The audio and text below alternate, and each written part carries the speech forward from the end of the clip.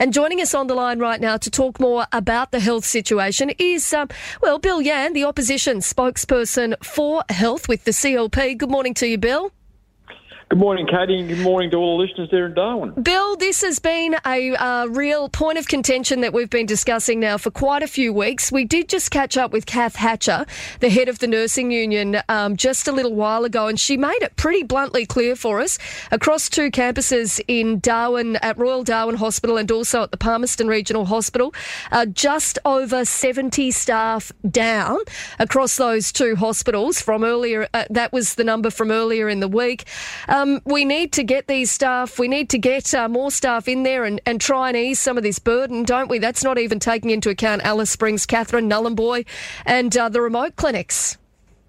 No, that's right, Katie. Like the pressure now that all the staff at Royal Darwin are under, it's the nurses and everybody else that are there that are picking up the slack is getting to the breaking point. And we've seen that also across the territory. I'm hearing issues out in communities where there's issues on communities now because the clinics there have been closed down. Of course, they're not able to look after some of the older, stronger people who are looking after communities. They've had to move into town, and that's caused now social issues in the community. So this shortage has a really large flow and effect to Territorians across the board. Bill, I spoke to the Health Minister, Natasha Fyles, earlier in the week and really questioned, what they are doing in an effort to try to recruit staff to fill these positions. 100 staff is what we'd heard from Kath last week, and looking at bringing them from overseas. And, whether they come from overseas or interstate, it seems that the message is pretty clear. It needs to happen sooner rather than later. What do you think? Do we need to be offering some kind of recruitment campaign to bring people across? Oh, I have no doubt, Kate. We need to be forefront in our recruiting because the rest of Australia is also recruiting. So our health and our government need to sell the Northern Territory as the place to come and the place to come and work. But I've been onto the NT government's website for employment, and I think there's 50 jobs advertised across nursing.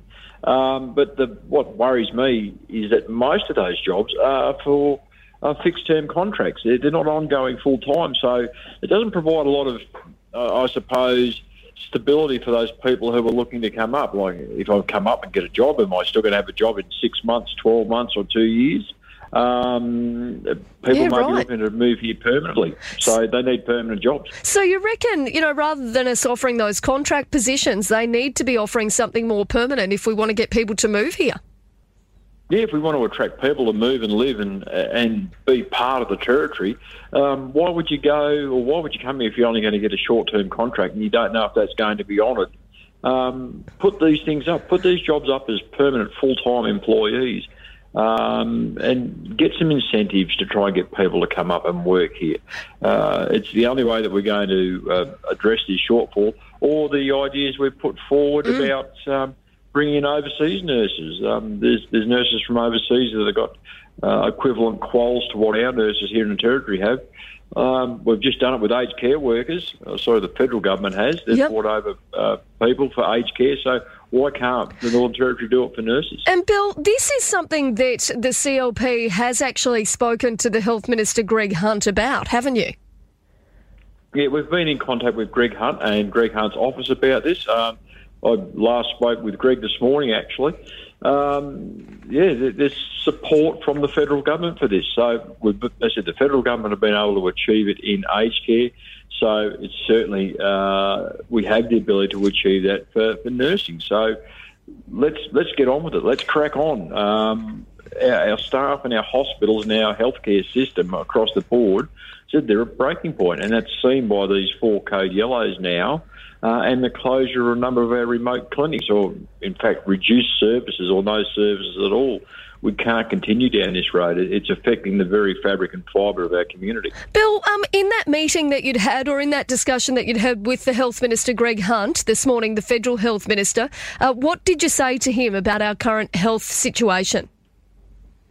Well, the Federal Minister is certainly aware of the issues that we face.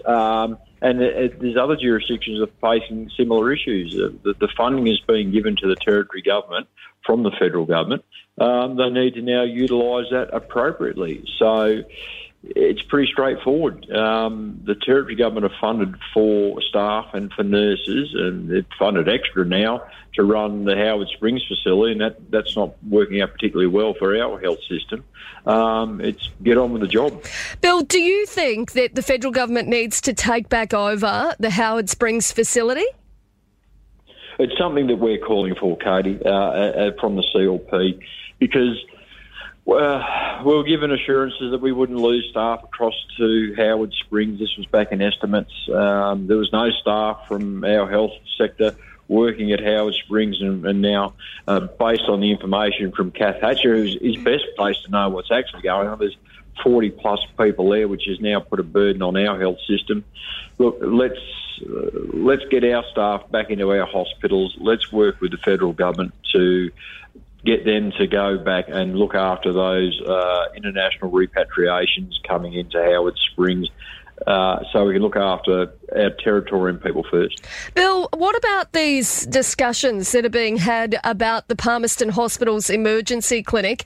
I mean, is it time for it to be closed? Kath Hatcher said no, we need to keep it operational, but people just need to be aware that, that they may then be transferred across to Royal Darwin Hospital. What do we need to do? If you were in charge, what would you be doing with the Palmerston Hospital, particularly the emergency department?